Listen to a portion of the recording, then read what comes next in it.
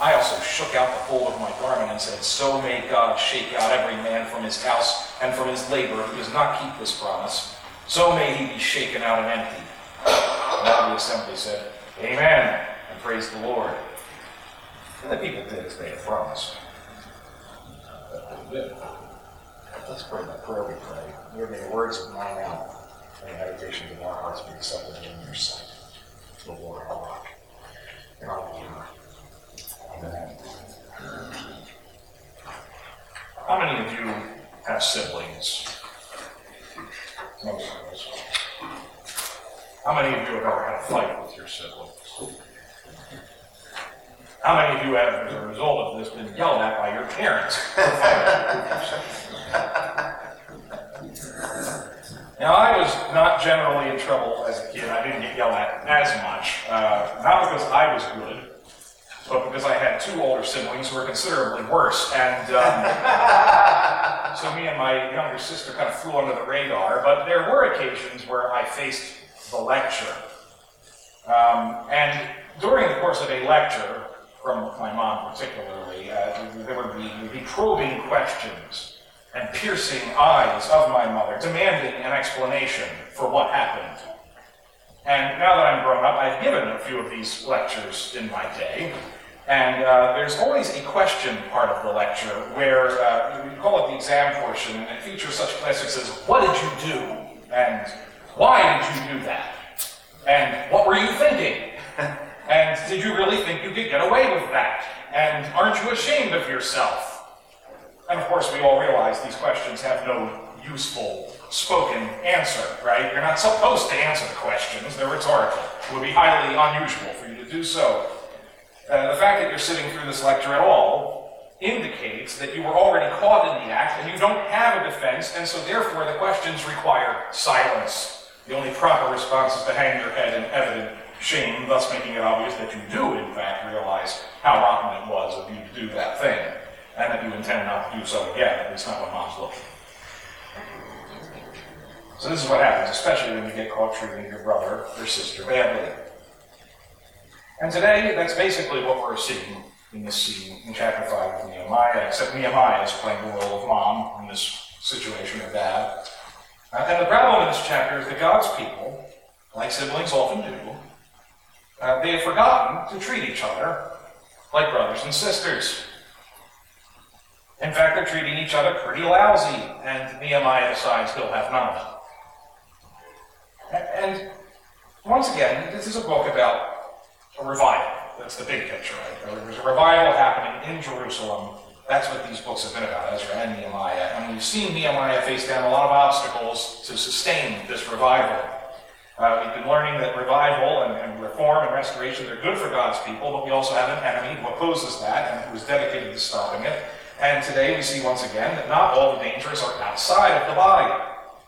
There are those who hate the church out there, of course, but there are also ever-present dangers of chaos within. Now again, most hands went up. I asked how many of you have siblings, and some of you have many siblings. I'm aware of that. And so you understand the idea of sibling rivalry, probably. It's kind of a fact of life. And I certainly had run-ins, especially with my older brother. Probably my younger sister could make similar complaints about me. But if you have kids now, you certainly know what it's like to mediate these conflicts, right? Kids are always fighting, it seems. It is often over things that seem silly and trivial to adults, but as a kid, they of course seem monumental. I typically regret asking my youngest kids what they're fighting over. I'm generally unimpressed with the answers, but in the grand scheme of things, the reason I'm angry about these things and the reason they get this lecture is I just want them to get along, to love each other.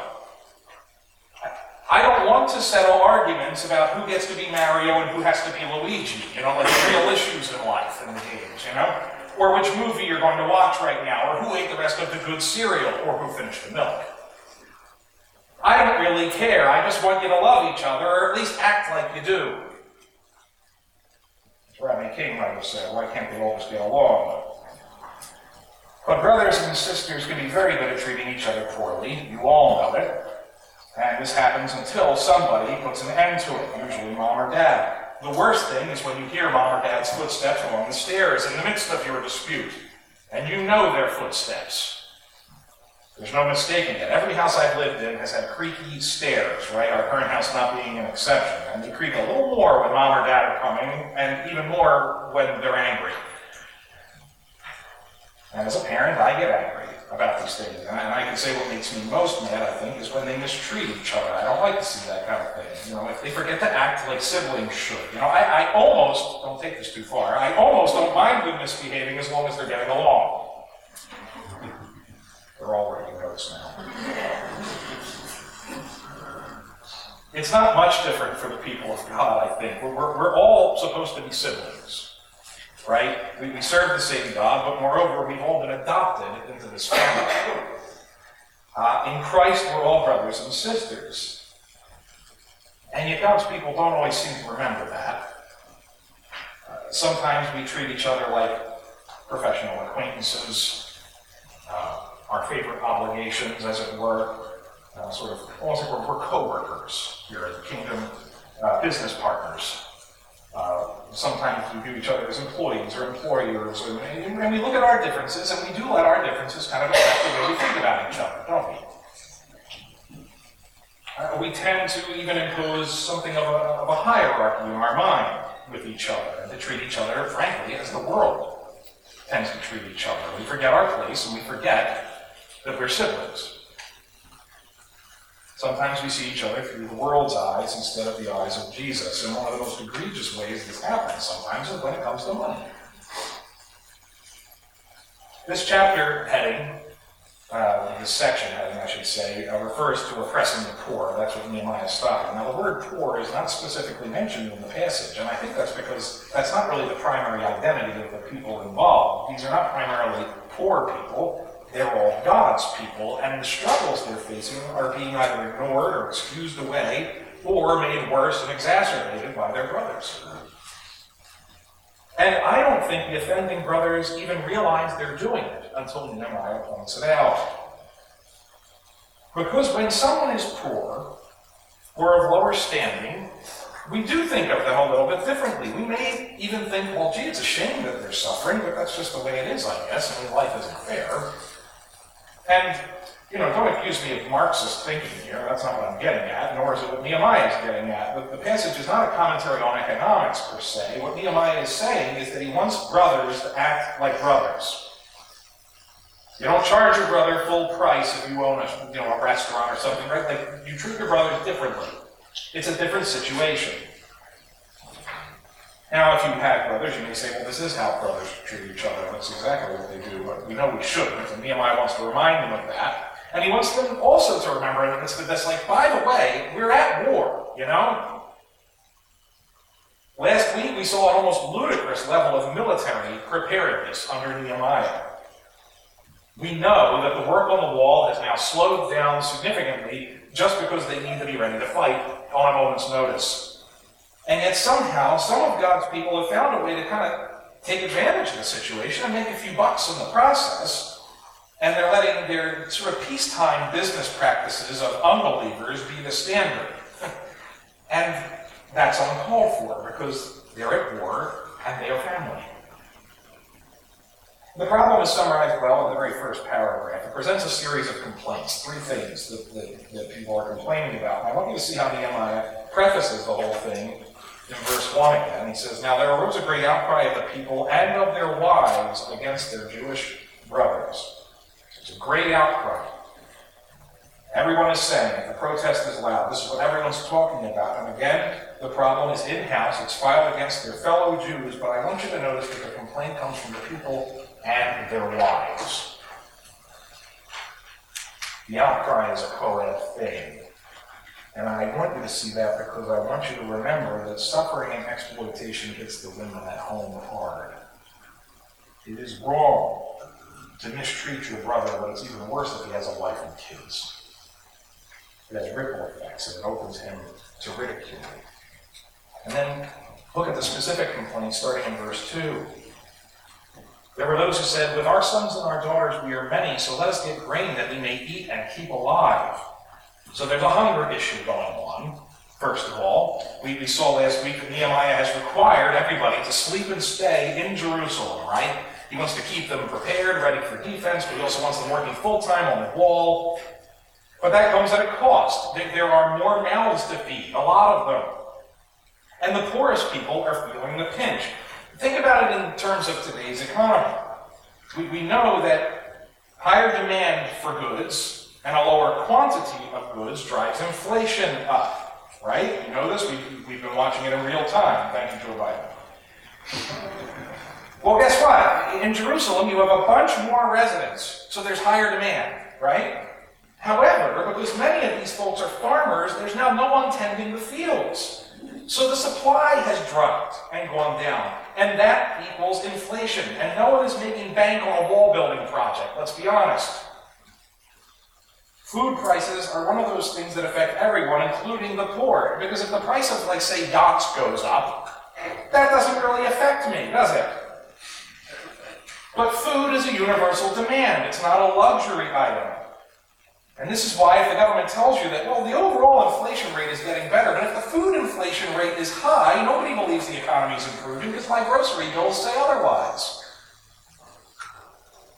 So there's a hunger problem, but it gets worse because they're starting to sell off everything that they've worked for in the process. Verse 3. There were also those who said, we're mortgaging our fields, our vineyards, and our houses to get grain because of the famine. Well, that's a real kick in the teeth. I can tell you, I have a mortgage, and I hate my mortgage. Why? Because I'm a normal person. My life's goal, financially, I can have other life goals, my financial life goal is to pay the house off. I cannot imagine what a bitter pill it would be to have to remortgage the property, not to start a business, not to build an addition, not to repair the bathroom that needs redone, but just to feed my family. That's money that doesn't come back. And so now you have another payment and no way to make money because you're not there on your land to go, grow your crops and work the field. So all the while you're losing and falling behind, and eventually you're going to lose the land itself. I start to wonder, I guess Nehemiah wasn't too much of an economist. These people mentioned famine, and it's kind of hard to say is that a natural famine or man-made because he brought them all into the city. But then wait, it gets even worse. Verse 4 and 5 says, there were those who said, we have borrowed money for the king's tax on our fields and our vineyards. Now our flesh is as the flesh of our brothers, our children are as their children, yet we're forcing our sons and our daughters to be slaves, and some of our daughters have already been enslaved. But it's not in our power to help it, for other men have our fields and our vineyards. That's really messed up. If you say the only certainty in life is death and taxes, it's hard to say which is worse sometimes. But apparently on top of everything else going on, the king's tax collectors are still busily at work. The IRS doesn't care particularly about this wall project. They just want to know what you owe, and they don't accept payment plans. If the king's men show up from the provincial capital with a tax bill, you better have the money. And you better have it now, because I'm only in town for a couple of days. But you can't mortgage the fields to pay the tax because you already did that to feed your family.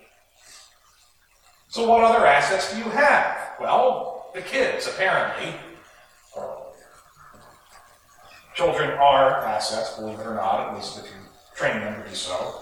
Our culture doesn't agree. I was in the market the other day, and there was a youngish woman. She was pushing around a couple of strollers, had a bunch of kids with her. There were 4 kids, I think, total. But she was like babysitting, or I don't know, it was part of a job kind of thing. But some other woman said, "Oh, I hope these aren't all yours." And she said, "Oh no, they're not all mine." She says, good, God forbid that should happen to you. Huh? God forbid children, a weird take, but that is our modern culture, isn't it? But in the ancient world, they did understand that children were an asset, and in hard times, they could be sold to the highest bidder. If you were desperate enough, Johnny could go serve in someone else's house as a bondservant. Betsy could go scrub someone else's floors. They may not fetch much of a market price, mostly because, again, supply and demand. If a lot of people are doing this, the market's flooded. Many families resorting to this means more kids are available, probably, than there is interest, so the prices wouldn't even be that high. But people are doing this to survive. And maybe, the idea is, just maybe, you'll be able to purchase their freedom in a few years after the wall's done, assuming that we ever get back to farming and pay off all the other debts first. Now, this is going to sound horrifying to our ears, and it should, because it would obviously be illegal in our country, and it's unethical. But it was not uncommon in those days. We forget sometimes, I think, that slavery and indentured servitude are the rule of history, not the exception. And they're still practiced in many places today. But I don't want you to misunderstand me, because just because it was more common back then, that doesn't mean that people didn't mind. I think it was just as horrifying in those days. It is disgraceful, it is dishonorable, and it's shameful that you would have to do such a thing. But this is the price people are paying to rebuild Jerusalem. This is how invested they are, but it's not right. God's kingdom was not meant to be built on the backs of starving people or at the sacrifice of your livelihood and your family. And worst of all, this is happening among brothers, family, fellow Jews. That's the cry of verse 5. They say, our flesh is as the flesh of our brothers, our children are as their children. We're just like you, the only difference is that we're broke. Our families are literally being broken up for the sake of this revival. What kind of revival can that possibly be? And it actually makes me think of the pastorate, pastors who have troubled children. I know that parents aren't to blame for every bad decision their kids make, and I'm not saying that, but it's no mistake that Paul includes as a condition of leadership that elders must be able to manage their households well, and yet it's a struggle, because it's practically a cliche to say that preachers' kids are often troubled kids. Someone will say, like, well, I was at the PK, and everyone rolls their eyes and nods, like, yeah, we know what that means. And I wonder how much of that comes down to dads who are so invested in the revival, as you like, so invested in the life of the church that they're willing to sacrifice their own children in the process. No good can come of that. So in part, this is a good cautionary tale for me. I haven't sold any of my kids yet. Who would want them? I don't know. I jest. They're wonderful. And if everybody has a good price to offer, we'll come. But I don't want to see them in therapy either, at least not on my account. But in Nehemiah 5, they're not selling their children because they're like distracted or bad parents, right? They're doing it to survive. They can't afford the food, they can't afford the taxes, and not to mention that these kids need to eat too. So they resort to these drastic measures, sell the kids, so that they can live through this season of life. And I'm willing to bet that the men who provided these mortgages and purchased the kids probably thought that they were doing a good thing. I'll feed them, I'll take care of them. We're providing a service that enabled this family to survive. How quickly that way of thinking can get into your head? I mean, it's such a shame that this family is suffering so, but at least they'll have some money for now, and the kids are okay with us. We're going to treat them okay. And I'm sure that most of them did treat the kids okay. I'm not thinking, like, the complaint in this passage is not that the kids are being mistreated in these other homes. The complaint is that it's happening at all. So when this reaches the ears of Nehemiah, which wouldn't have taken too long, you would think, he's pissed. Verses 6 through 8 says, I was very angry when I heard their outcry in these words. I took counsel with myself, and I brought charges against the nobles and the officials. I said to them, you are exacting interest, each from his brother. And I held a great assembly against them, and said to them, we, as far as we are able, have brought back our Jewish brothers, who have been sold to the nations. But you even sell your brothers, that they may be sold to us. They were silent and could not find a word to say. Nehemiah ain't happy. I actually like the literal translation of verse 7 where it says, I took counsel with myself, is what the translation says in the ESV. What it actually says in the Hebrew is, my heart reigneth over me. Almost as if to say, my emotions took over at this point. I was not even seeing straight. My fury was overwhelming, and I wanted to hurt people. That's kind of what we're getting at here. And so Nehemiah brings charges against them. What is he accusing them of? Charging interest, making a profit off the desperation of others. He doesn't ask it really as a question. He simply makes the statement in verse 7. This is what you are doing. And then he just kind of lets that sink in for a little bit. And then he calls a massive assembly so that we have lots of witnesses, bring everyone together. And this is when he starts sounding like my mom there in verse 8, and I screwed up. And notice that they have no answer, nothing to say. What else can they say? Nehemiah is trying to demonstrate just how perverse the situation is. He's talking about something that we haven't seen mentioned or recorded, perhaps because it was something that was being done quietly. He says that we, meaning I take it the leadership, he says, we've been going out of our way to purchase freedom for as many Jews as we can, just to bring them back to Jerusalem. That's what we've been doing. In other words, Jews all over the Persian Empire who were eager to join this revival in Jerusalem, but couldn't, found themselves stuck in some other place, in another province or whatever, enslaved and in debt to foreigners. Nehemiah and others had basically been quietly paying off those debts and bringing people in freedom back here to Judea so that they could be a part of this thing. In other words, they were already purchased once. And you guys are selling them and putting them right back in the same situation.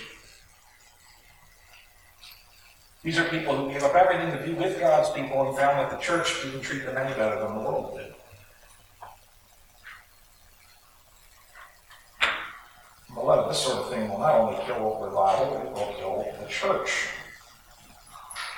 As we saw last week, the vigilance against outside enemies is so important, and yet here we are again on the inside watching brothers take advantage of each other. And again, I don't think they saw it that way at the time. On the surface, they're just doing what's normal, and some might even be patting themselves on the back for helping out. So nice that you can feel like you're a part of the solution, even as you also get richer at the same time. It's not a violent thing, and let's be honest, I think this bad arrangement probably started as a request from the folks who needed the money, right? The rich folk were only responding by making a business deal, but they were placing an obligation and a heavy burden on their fellow Jews and holding something over their less fortunate brothers and sisters.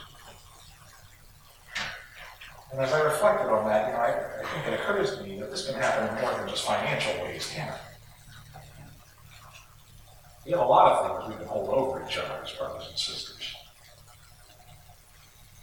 Social status, cultural status, racial differences, language differences, and we can quietly sort of categorize people in the church in that way. We can do this with sin issues too, or somebody's past. There are some sins that we will forgive but not forget. There are some sins that are so embarrassing that you kind of forever associate people with it.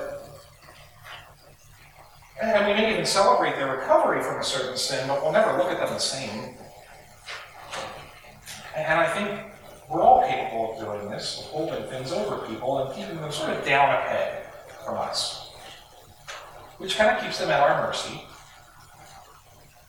because it keeps us elevated and honestly kind of makes us feel good that we got to be nice to them at least. We feel simultaneously superior to them, but also able to be generous in a sort of condescending way. Abuse in the church happens where a believer takes advantage of another believer's weakness. And sad to say, this happens a lot. Again, recent news even within our denomination, very sad. But none of us are immune, no church is. And if we are actually brothers and sisters, this should not be. Why? Well, as Nehemiah put it, because we've already been ransomed once. Of course, he meant this in a sort of financial sense, but of course we know the rest of the story, right? If Nehemiah cares how brothers treat each other, you better believe Jesus does. Jesus ransomed us from sin, shame, and slavery. He holds nothing over you. So how dare we hold anything over each other?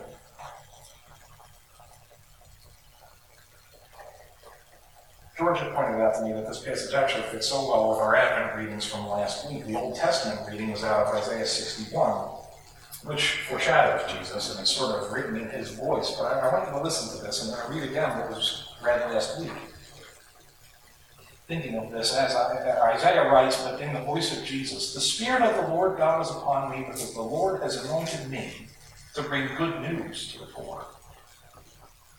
He has sent me to bind up the brokenhearted, to proclaim liberty to the captives, and the opening of the prison to those who are bound, to proclaim the year of the Lord's favor and the day of vengeance of our God, to comfort all who mourn, to grant to those who mourn in Zion, to give them a beautiful headdress instead of ashes, the oil of gladness instead of mourning, the garment of praise instead of a faint spirit, that they may be called oaks of righteousness, the planting of the Lord, that he may be glorified.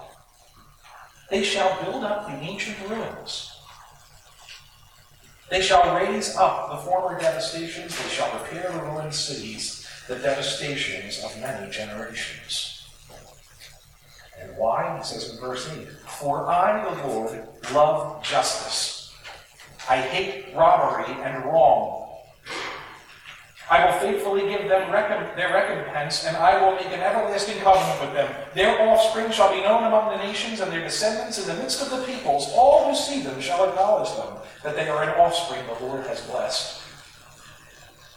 And this leads Isaiah to sort of respond on behalf of God's people. In verse 10a, he says, "I will greatly rejoice in the Lord. My soul shall exult in my God. For he has clothed me with the garments of salvation. He has covered me with the robe of righteousness." Beloved, I say it again, what right do we have to hold anything over each other? You were already ransomed. Who is there to condemn? Who is there to enslave? You are free. You are clothed in salvation. You are covered in righteousness because of Jesus Christ, who was born to save sinners like you and me. So Jesus once said, "The poor you will always have with you." You guys know that line. At the time he said it, he was responding to Judas's criticism of a young woman who had given Jesus an extravagant gift. And Judas said that the money would have been better spent on the poor. And of course, Judas had ulterior motives in that scene. But Jesus' response is interesting, isn't it? He doesn't get into theological foreshadowings right there about how his body is being prepared for burial. He talks about that in places. But he doesn't get distracted talking about the best social safety nets or the economy or whatever. He just makes very clear that poverty is not a problem that will ever go away. The elimination of poverty is not a realistic goal this side of glory. The war on poverty is foolish talk. So Jesus did not preach a gospel that fixes everything that is wrong right now. It fixes our biggest problem right now, our spiritual problem, but the poor will be with us until he comes again. And therefore, it is vital that the Christian learn how to live with the poor. And not only the financially poor, but the poor in spirit. Why? Because they'll always be with us. Not for nothing does the Bible spend so much time talking about how believers treat one another, not only when it comes to money, but everything else as well. We are not supposed to hold things over each other. The kingdom of heaven does not recognize worldly hierarchies. We are called upon specifically to do good, especially to the household of faith. It should be different with us.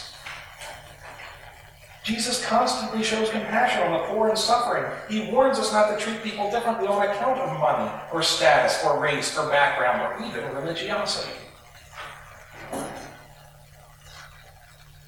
Jesus tells his disciples in Matthew 20, he says, "You know that the rulers of the Gentiles, the unbelievers, lord it over them, and their great ones exercise authority over them. It shall not be so among you." It should be different. So it's not some sort of vague brotherhood of man concept. This is a brotherhood in Christ thing. Jesus does not expect us to solve poverty worldwide. Again, it's not a sin to be poor. But I think he leaves us the poor, including the poor in spirit, in part so that we learn how to be more like him by not taking advantage but showing compassion. I'm refusing to think ourselves better than that. You were bought at a price, so were they. And now they're family. And that should make a difference in how you treat each other. So Nehemiah challenges God's people to a better way. Verse 9, so I said, the thing that you're doing is not good. Ought you not to walk in the fear of our God to prevent the taunts of the nations, our enemies? Moreover, I and my brothers and my servants are lending them money and grain. Let us abandon this exacting of interest. Return to them this very day their fields, their vineyards, their olive orchards, and their houses, and the percentage of money, grain, wine, and oil that you've been exacting from them.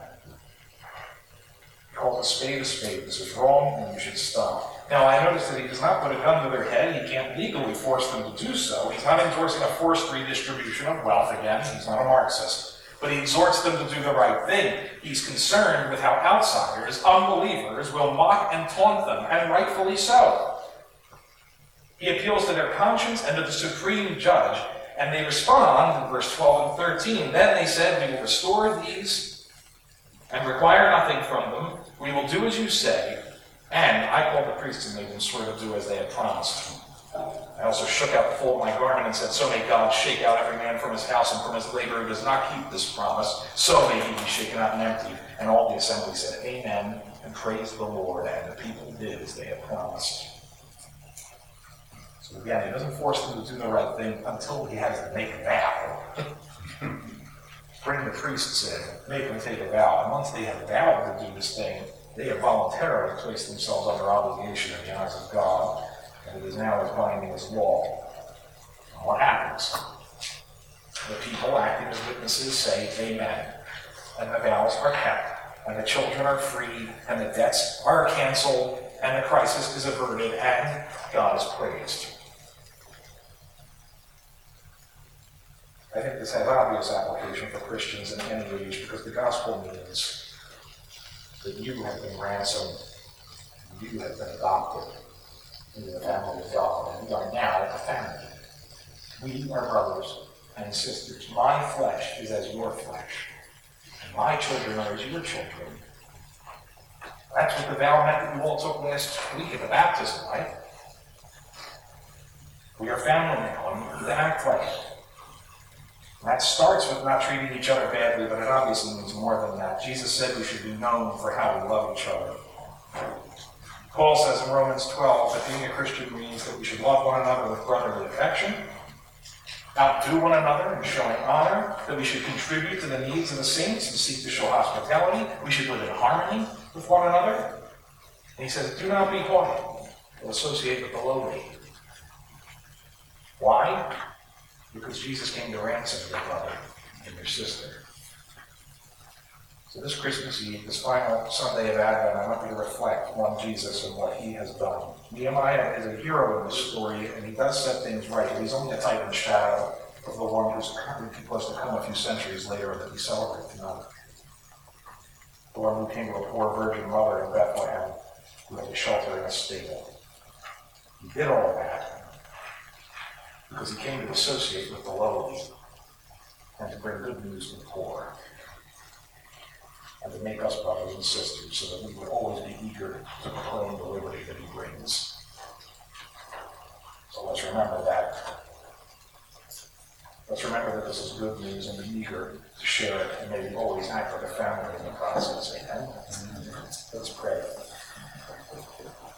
Gracious God, our Father, we thank you so much for your word.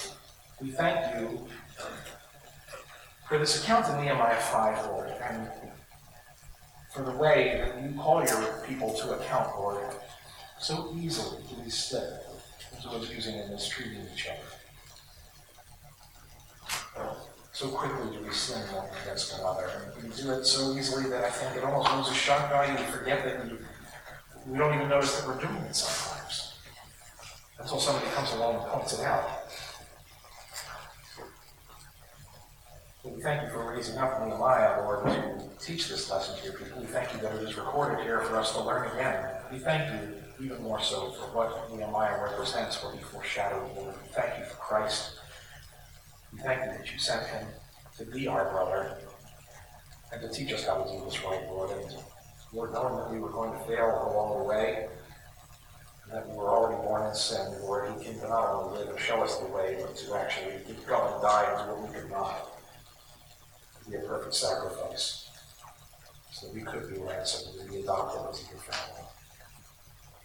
Help us to be thankful for that, not just tonight, Lord, but throughout the year. I pray that it will change the way we treat each other in your body. We ask these things in Christ's name. Amen. Grass withers, the flower fades, but the word of our God will stand forever. Please stand and join me in singing the doxology. Praise God.